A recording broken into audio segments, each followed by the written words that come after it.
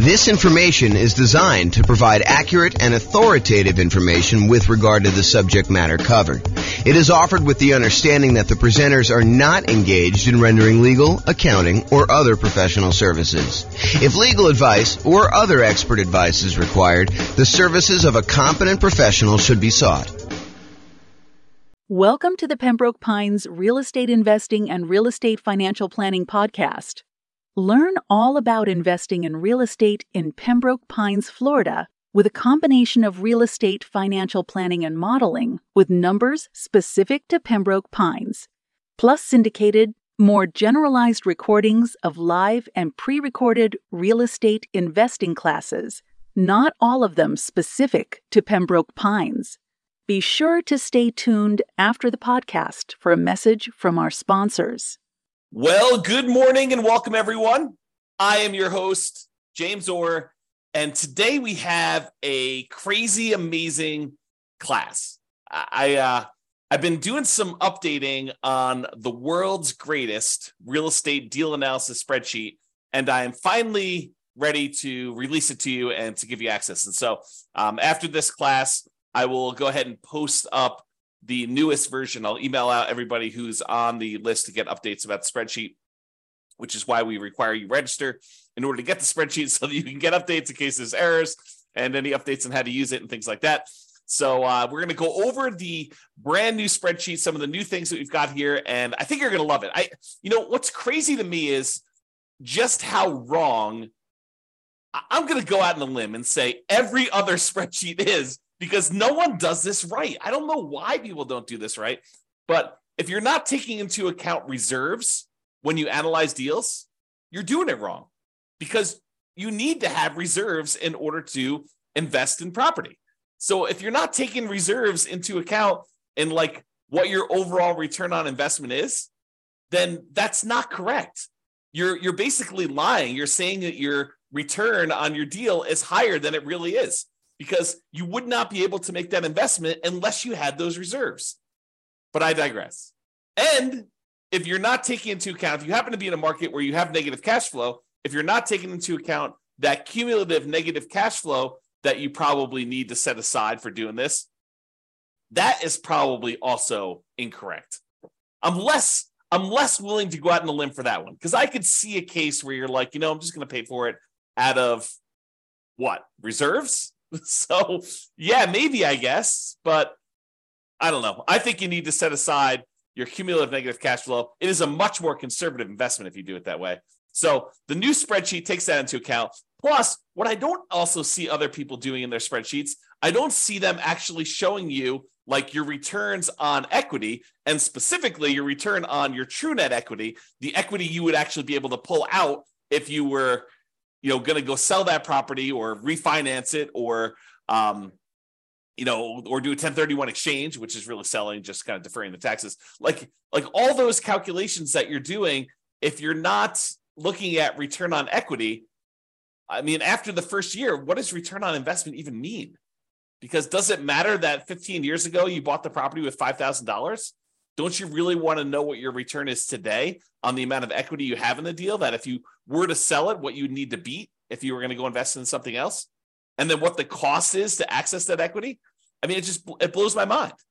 And then, of course, some of the return quadrant things, breaking out the component parts of the return, your cash flow, your appreciation, your debt pay down, your cash flow from depreciation, which is your tax benefits. And then because you do need to set aside those reserves, we really should take into account the return you earn on those reserves, whether you're sticking in the savings account at 1% or you're sticking it in something else and getting, 6, 7, 8, 9%, whatever you're getting there.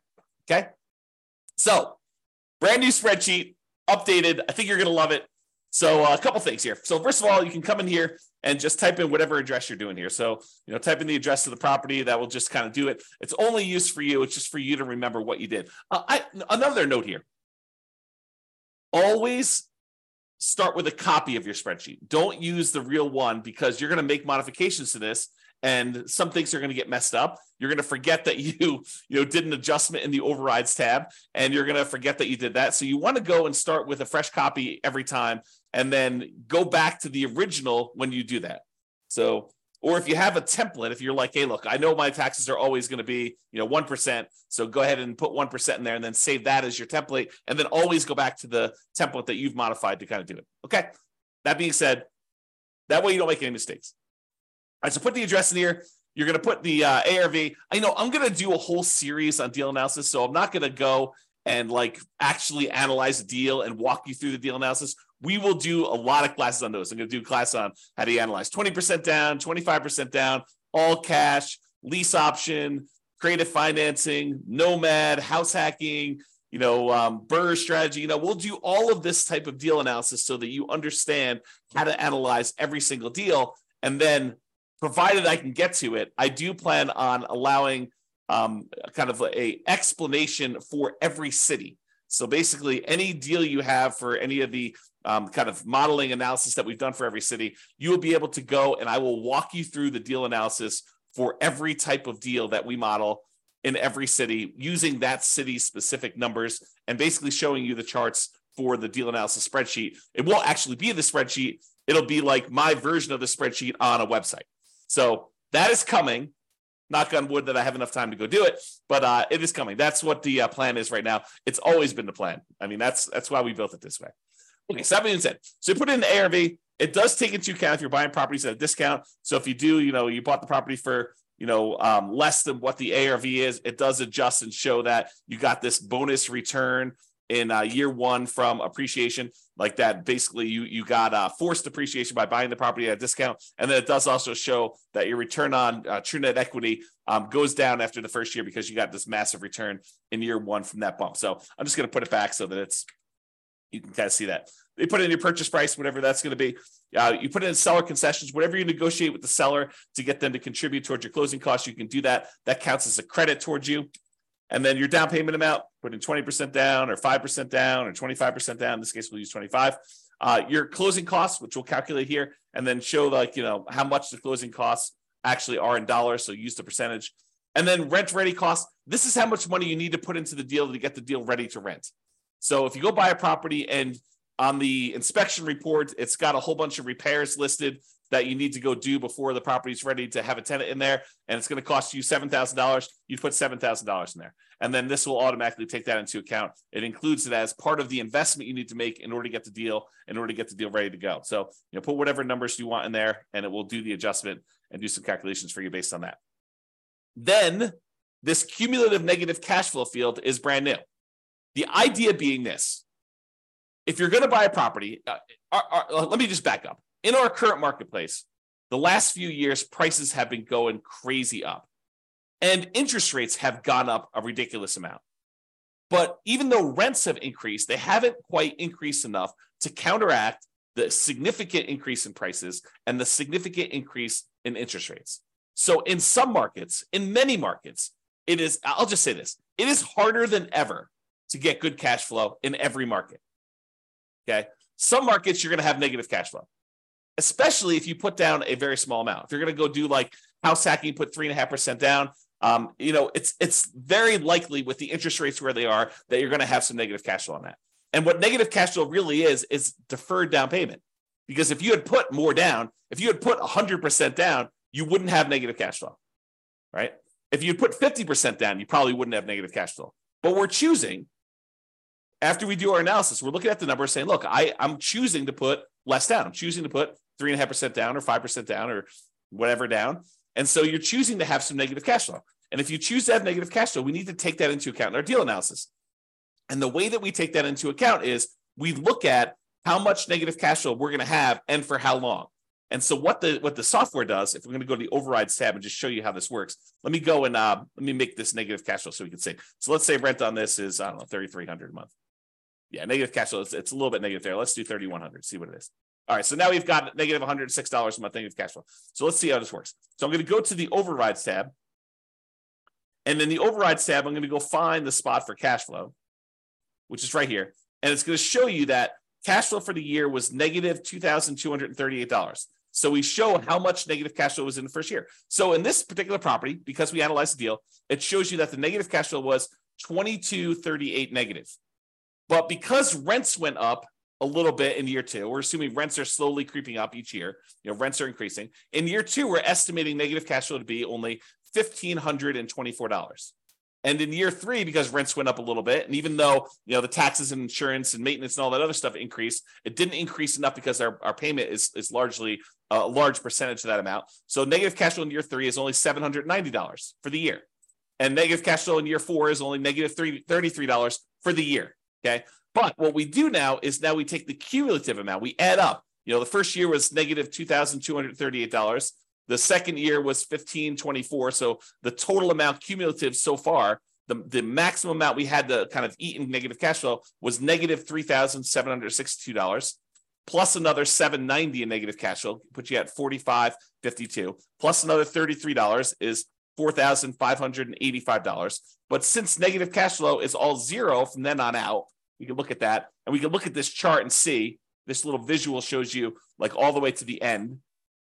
You can see that there's no more negative cash flow because the property is getting better as we do that. So the maximum amount of negative cash flow we have is this $4,585. Well, if we go back to this main tab over here, whoops.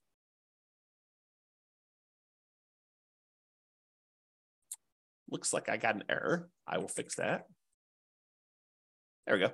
So now it shows you the maximum amount of cumulative negative cash flow that you have on the property. And so it shows you how much you need to have set aside there. So now it says, look, you need this amount down, $110,000. You need this amount in closing costs, $4,840. You need this amount in order to make the property ready to rent.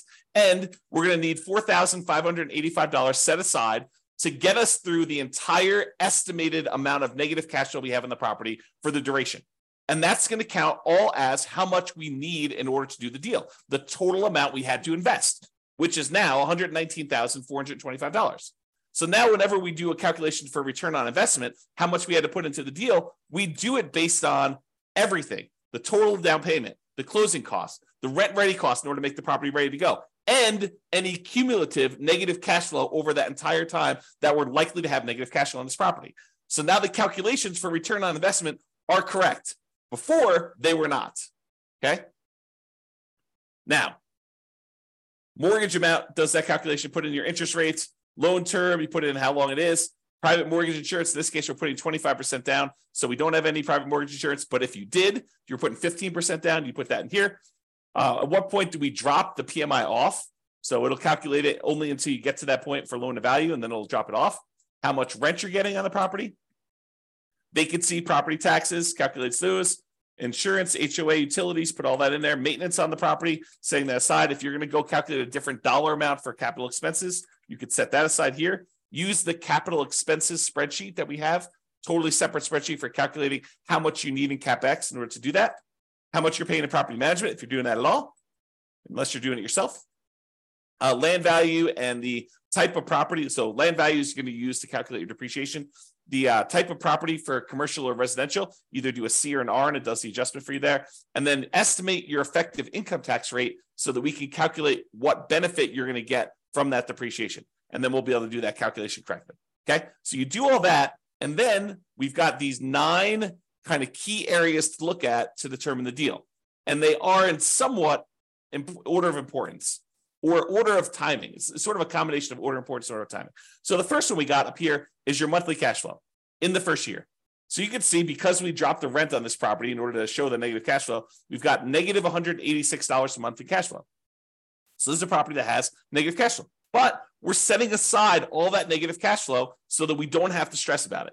That's why it makes it more conservative. So we've got our reserves, plus we got this negative cash flow, okay? So we've got this monthly cash flow amount here, negative $186, but we're getting $227 from that depreciation benefit, the cash flow from depreciation, the tax benefits of owning that rental property. So we're getting money back either monthly or with every paycheck. We're not paying in to the tax system because we know we're going to get a certain amount of money back, or at the end of the year, we're going to get a big chunk back to offset this whole thing.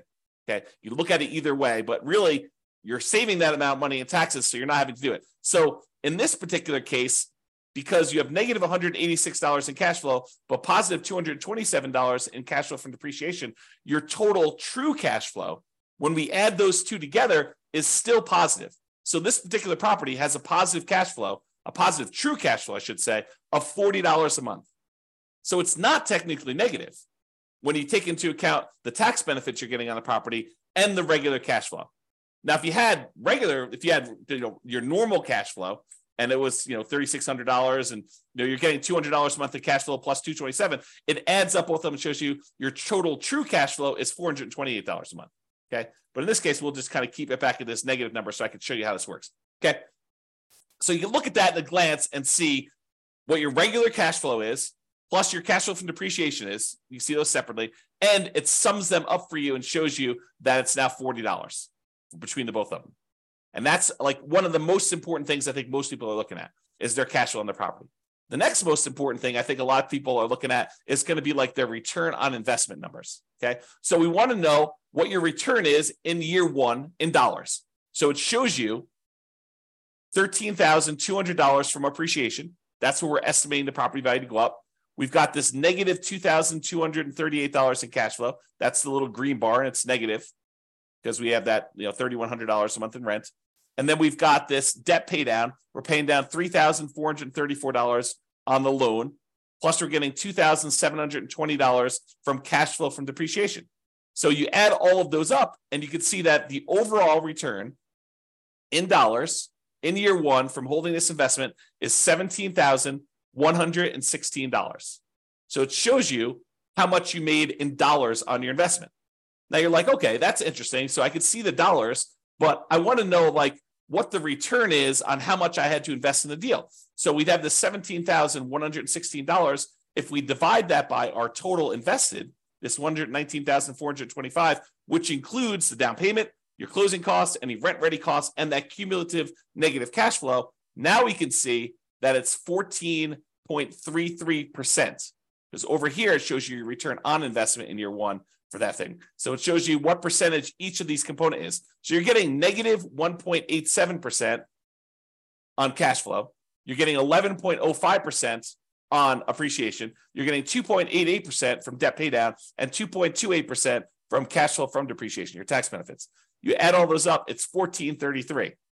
So now we can see at a glance, cash flow, true cash flow, the return you earned in dollars in year one, and the return on investment in year one, 14.33 is the total. And we can see it broken out into all the different component parts. That's why this is powerful, just to see it all at a glance like this.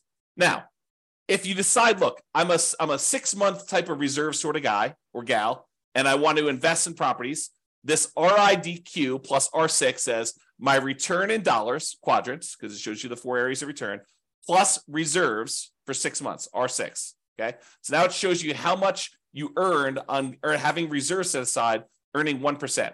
So you had 6 months of reserves in this property, so you earned an extra $383 in reserves. But now that we're taking into account the appreciation, the cash flow, the debt pay down, the cash flow from depreciation, and the reserves, we now earn $17,499 in that property. A little bit more than if we didn't take into account reserves.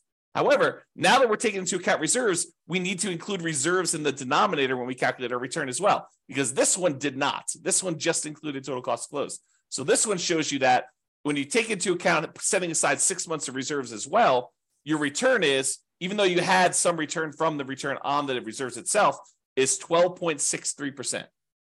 And we'll go into a lot more detail when we do actual deal analysis. I'm just showing you where this stuff is. So this is $17,499, which includes the amount you earned on 6 months of reserves, earning 1%. And then this is 12.63, which is your return when you set aside 6 months of reserves, which is more truthful. Giving people this return is lying, right? Because you're not taking into account the reserves you're getting on your properties. The reserves you need to set aside in order to buy your properties. Okay? So now we know that if we actually put aside 6 months of reserves, and even if we earn 1% on those reserves, you have in the savings account, which I think is prudent for if you have a small amount of reserves, then 12.63% is your overall return, including the return you earned on reserves and taking into account that you had to have the reserves in order to get this return to begin with. So this tells you your overall return. Now, if you're a person who says, look, I'd like to have more reserves, let's call it 12 months, a full year of reserves, but I'm going to take a good portion of that and I'm going to have that invested in something else, something that gets a higher return than just savings at 1%. So we do this one, RIDQ plus R12. R12 is 12 months of reserves, but now we're earning 7 or 8%. I think it's 8% on our reserve number. Okay. So now on reserves, we earned $3,066 for the year. So the total amount we earned is $20,182. Now, a couple of things to point out. Appreciation is the same for all three of these. Cash flow is the same for all three of these. Debt pay down is the same for all three of these. Cash flow from depreciation is the same for all three of these. What's different? This one doesn't have any reserves. This one, we earned 1% on setting aside 6 months of reserves in a savings account. And this one is we're earning 8% on setting aside 12 months of reserves in mostly the stock market. Okay, that's the difference in dollar amounts. Now, in this one, we're looking at all the returns divided by just this total amount to close. In this one, we're looking at all the returns divided by the total cost to close plus 6 months of reserves. And this one, we're looking at all the returns, including the return from reserves, divided by 12 months of reserves plus this total cost to close. So this shows you your return. And you can see that, look, if you were going to ignore reserves, if you were going to lie at a cocktail party to talk about how good your returns are, this one is the one you use because that's the one everyone else is using, right? Everyone else is incorrect. But if you actually go and you set aside 6 months of reserves, this is really what you're earning, 12.63. And if you set aside 12 months of reserves and you're getting 8% return on the reserve dollar amount, then you're getting 12.79 total. Okay. And that's why this is important. And that's usually what we look at in order to look at a deal. Now, some people are like, look, that's great. That's all year one stuff and a lot of returns in year one and the return on investment in year one and my cash flow in year one. But what about like your overall return, 5 years from now, if I sold the property? That's the returns if sold. So you can look at whatever year you want in the future and you could see either what the annualized return is, or which is simple return, or the compounding annual return is, what the compounding rate of return would be on your money. Or if you're an internal rate of return person, we show you that as well. And you could see all three different lines and you could jump out and say, okay, year 10 looks like my kind of like annualized return is, 16% or so. And you can go look at the numbers if you want to. You can go look at the overrides tab and see all these. You can see the return numbers somewhere.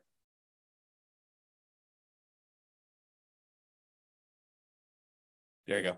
Here's the returns. Before and after taxes. So you can go look at those if you want to. Okay? Or just kind of estimate it from the chart. You can see how it's doing, right? So this is if you wanted to look at those different returns. You want to see the internal rate of return? That's in year 15. That's probably around 11%. So you get 11% annualized internal rate of return by buying this property. If you sold it and you paid all the expenses of sale, it does take into account the expenses of a sale. And you can adjust what those are in overrides. Okay, so you can adjust what your expenses of sale are and have it be. And in some cases, you may want to say, hey, look, my costs of sale are different at different periods of my life because my tax rate's different, or I'm a real estate agent, so I won't have a real estate commission here. But if I go beyond this point, I'm turning my license, and so I don't have that anymore. You can do all that because we have the ability to override in any year, almost any number. That's what's amazing about the overrides. Okay, so shows you returns if sold. Then you're like, hey, look, James, I know you're doing like the saying cash on cash return on investment. I get it, but I'm a cap rate person. I like cap rate. Okay, fine. Here's your cap rate numbers. Cap rate for the first 5 years shows you right on the homepage in the middle, right front and center. Now it shows you your cash on cash number, and then it shows you your cap rate. Cap rate is your return if you own the property free and clear, if you didn't have a mortgage on it.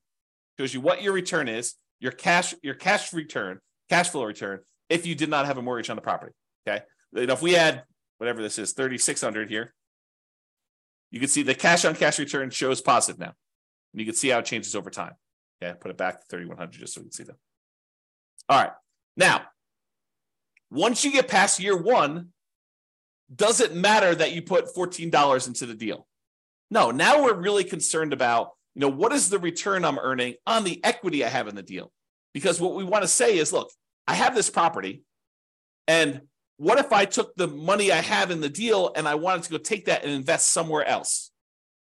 Could I go take that money and invest somewhere else?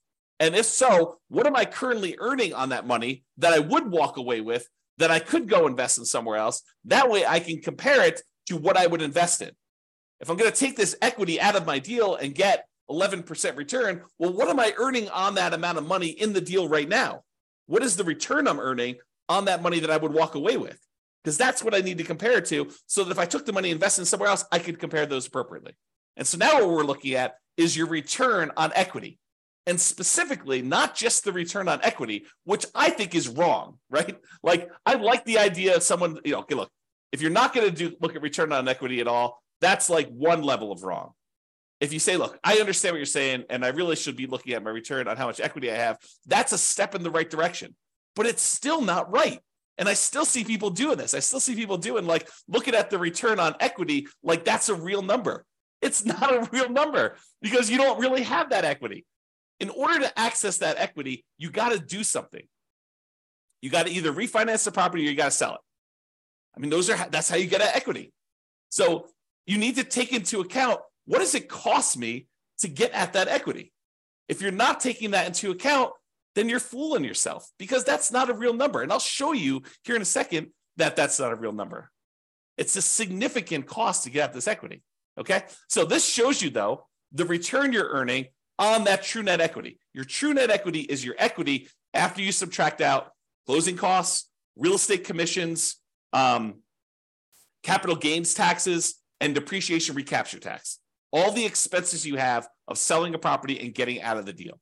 That's what true net equity is. So this shows you now your returns on these 4 different areas, plus your return on your total return. So the green line, everything matches. Green is always cash flow. Your green line is going to be your cash flow return. Starts off negative in this case and kind of grows up here, so that your return on equity over time eventually is pushing 4% or so. Okay, that's sort of like your cap rate over time. It approaches cap rate, right? Debt pay down return starts up here, kind of drops down, it kind of continues on, drops down a little bit. Appreciation return shows you what that looks like over time. And then your cash flow from depreciation number looks like that is. When you sum all of them up, it's this dotted line. So right now, when we first got the deal, in year 1, it looks like your overall return on true net equity is just below 20%, probably 19.12 looks like. And then your return as you get to year 10 or so, I don't know, it's probably in this ballpark of whatever that is, 15%. So your return on true net equity is 15% there. So you can see how this changes over time. And of course, if you want to go look at the overrides, you can look at your return on true net equity right here, return on true net equity quadrants. So it shows you each year's numbers and breaks them down for you. So you want to go look at year 16? Okay, year 16, you're getting 6.25% from appreciation, 3.35 from cash flow, 2.92 from debt paydown, and 0.83 from cash flow from depreciation, for a total return on true net equity of 13.35. Okay? All right, so you can see the true net equity numbers and how that works out over time. Typically, your return on true net equity drops off. On a finance property, it tends to decline over time. Okay? Now, as I told you before, these are like in order of what I think are probably like most important or over time. So when you're buying a property, you're tending to look at these, maybe these. This becomes less important when you're initially buying. Some people might glance at it, but this is more like hey, how does my property perform over time as I look at this? And that's why it's there. Now, annual key metrics. Some people they're like, hey, look, I really want to know what my gross potential income on a property is. I really want to know what my gross operating income is on a property. I really want to know what my operating expenses are, or my NOI, my net operating income. Okay, fine. Here they are, right here for year 1. If you want to see what they are for other times, that's all right here. So you can look at the overrides and see it at any different time. Here's your net operating income numbers going all the way across. Here's your operating expenses. Here's your gross operating income, your gross potential income. You could see all those for any year if you want to see it, and you can override them. One of the nice things about the spreadsheet, which I probably didn't mention, is this allows you to track your investment, not just when you buy, which is what most spreadsheets do, but you can go in here and using the overrides, you could say, well, I expected my cash flow to be this in year 1, but it ended up being this. And if you change your numbers in the overrides for what your cash flow actually was, or what your appreciation actually was, or what your CapEx was, or any of these numbers, it then updates the spreadsheet so that you could use this to track your performance over time, not just when you buy. All right. All right, so it shows you your annual key metrics if you want to look at those. And then if you want to see your non-loan expenses, how much are you spending on vacancy? How much are you spending on property taxes? How much are you spending on insurance? How much you spend on HOA? How much you spend on maintenance? All these different numbers here, you can see those at a glance if you're concerned about those. And it shows you year one numbers for that, the annual numbers there. Okay. So those are sort of like, I don't know, what I would call less important metrics for most people. But if you want to see them, not only are they available in the chart, they're also available in overrides. Okay. Now, this is arguably, in my opinion, one of the most important things to look at next, yet no one has it in their spreadsheet. I don't know why. It blows my mind. But really, don't you want to know how much equity, specifically true net equity, you have in your property, or cash out refi equity you have in your property at any given time in a property? Like, you want to see that, right? And how much does it cost you to access that? Well, this is this. So the dark lines that are kind of increasing over time, that's your true net equity and your cash out refi equity. The really dark one is how much money you have in true net equity, the amount of money you would walk away with if you sold the property and you had to pay closing costs, real estate commissions, which can be zero. You can override that number. Your capital gains tax rate and your depreciation recapture rate. So you want to go in your overrides. If you're like, hey, look, what my real estate commission, we assume 6%, but you're like, hey, look, I only want to spend 3% on that. Okay, great. You put in your override and it actually does the right numbers, redoes your calculations for all those true net equity calculations. You say, look, my closing costs, you have estimated 1% here. No, my closing costs in my market are 2%. Great, adjust them. What about closing cost dollar? You're like, hey, it's not really a percentage. It's more like $5,000. Okay, put in $5,000. Or your real estate commission dollar amount. You want to change that? Or you want to say, my depreciation recapture tax rate, it's not 25%. I make less than that, so I'll put in my number. Or capital gains tax rate, it's not 15%. I'm in that really low tax bracket. It's zero for me, at least for the first few years. Put in zero for a few years, then put it back up to 15. You can adjust all that, and it will do the calculations and update all the charts correctly for you. Okay, so this shows you how much true net equity you have. It's this dark line. So by year 10 or so, you've got about $200,000 and change in true net equity. But what about if you wanted to do a cash out refi? Well, that's different, right? Because the cost to get at the money is different, and the amount of money you have to be able to get, because you can only go to 75% loan to value, is different. So your amount for your cash out refi is probably around, $170,000. And you could go look at the overrides and see the exact numbers, right? And you could also say, look, I don't do 75% loan to value for cash out refi. I got a guy that'll go to 82%. Great. Adjust to 82% right here. We have an adjustment for that. It's an override. So go ahead and do it. Or my cost to get out my refi, it's not 1.5% in order to do that refinance loan. It's only $500. Okay, fine. $500. Done. Just adjust that. And it does it for you. Okay. So this allows you to do that. Now, these dotted lines, they show you what percentage of the money you're taking out were expenses to get at that money. It costs you money to do a sale. It costs you money to do a refi.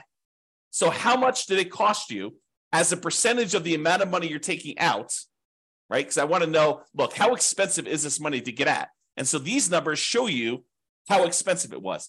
This like dotted line here shows you that, looking at this other scale, about 40% of the money that I would get out were spent in order to get at that money. That's really expensive money. It costs you 40% of the equity you're getting out. 40% of the money that you would have in hand, that's what it costs you to get at that. And it actually goes up over time in the first, 8 years or so. Then it starts declining a little bit. But even by year 20, it's still over 40. It costs you 40% to get at that money. And you're like, okay, I'm going to do a 1031 exchange. Great. Go and do the overrides and adjust for a 1031 exchange. Say, I don't have a real estate commission. Well, you probably do. I don't have closing costs, which you probably do. Okay, I'm not going to have to pay capital gains. Instead, I'm going to have to pay $1,800 or $800 for a 1031 exchange intermediary. Okay, put those numbers in. I'm not going to have depreciation recapture now. Sure, but you're kicking the can down the road too. And so even though your costs may go down, you still have that later on. Now, this one is the darker dotted line is your cost to access cash out refi equity. Well, that starts at almost 40% too, but that drops off really quickly. So that by year 10, it's only about, 5% of the money that you're pulling out is what it costs you. So it's calculating what percentage of the money you're pulling out in order to access that equity. So this is your equities and the cost to access, and specifically your true net equity and your cash out refi equity. Honestly, it's probably like a true net cash out refi equity because we're looking at the cost there. Okay. Now you may say to me, James, but if I'm doing a refi, I'm actually just borrowing that money. Sure. Yeah, I agree. You're borrowing the money, but it's still a cost. You're borrowing it and you're paying interest on it now. Okay. So this is the new spreadsheet.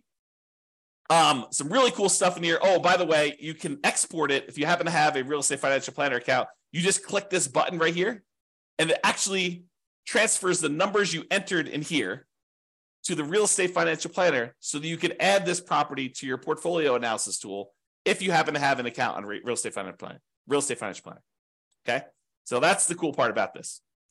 All right. I think I covered what I hope to cover, just kind of going over the new stuff, the existing stuff that's still amazing. And just to show you that this is the way you should analyze deals. And we're going to go over examples. I'll go over how to analyze every type of deal using the spreadsheet. I'll show you all the other stuff. We already have a class on where do you get each one of these numbers from? Like, where do you get seller concessions from? Where do you get the mortgage interest rates from? Where do you get the vacancy rate from? Where do you get the property insurance rate? Like, where do you get each one of these numbers? I have a class where we look at each input and I tell you where to get it from and what's reasonable for those numbers in a lot of cases. All right. I already have a class on that. Go watch it. It's on the website. It's on the podcast. But now it's got these new adjustments here to kind of do this. One of the adjustments I made, by the way, is I've removed some color. Color to me has meaning. And so in the first version of the spreadsheet, I got carried away. I was like, oh, this is pretty. Let's make these blue.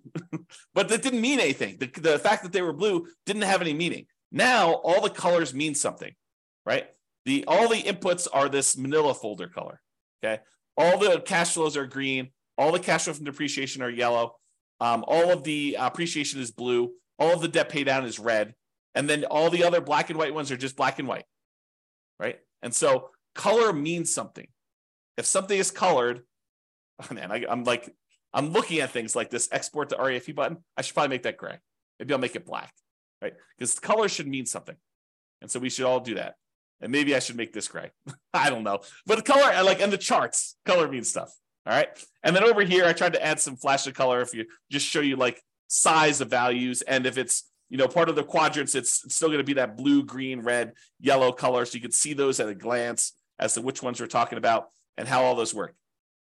And because in the previous spreadsheet, I tried to compress it and do like years 1 through 5, then year 10, then year 15, year 20. But I realized that, because the spreadsheet was locked down to protect you from messing up formulas, that you couldn't access year 12 easily.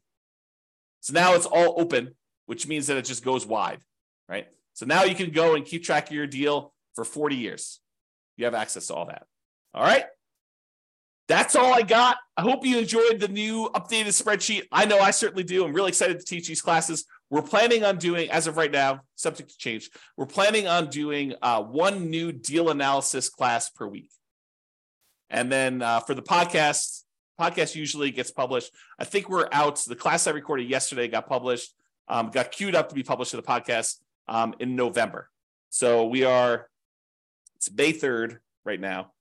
So November is 6 months out. So we're currently 6 months ahead on what the podcast gets.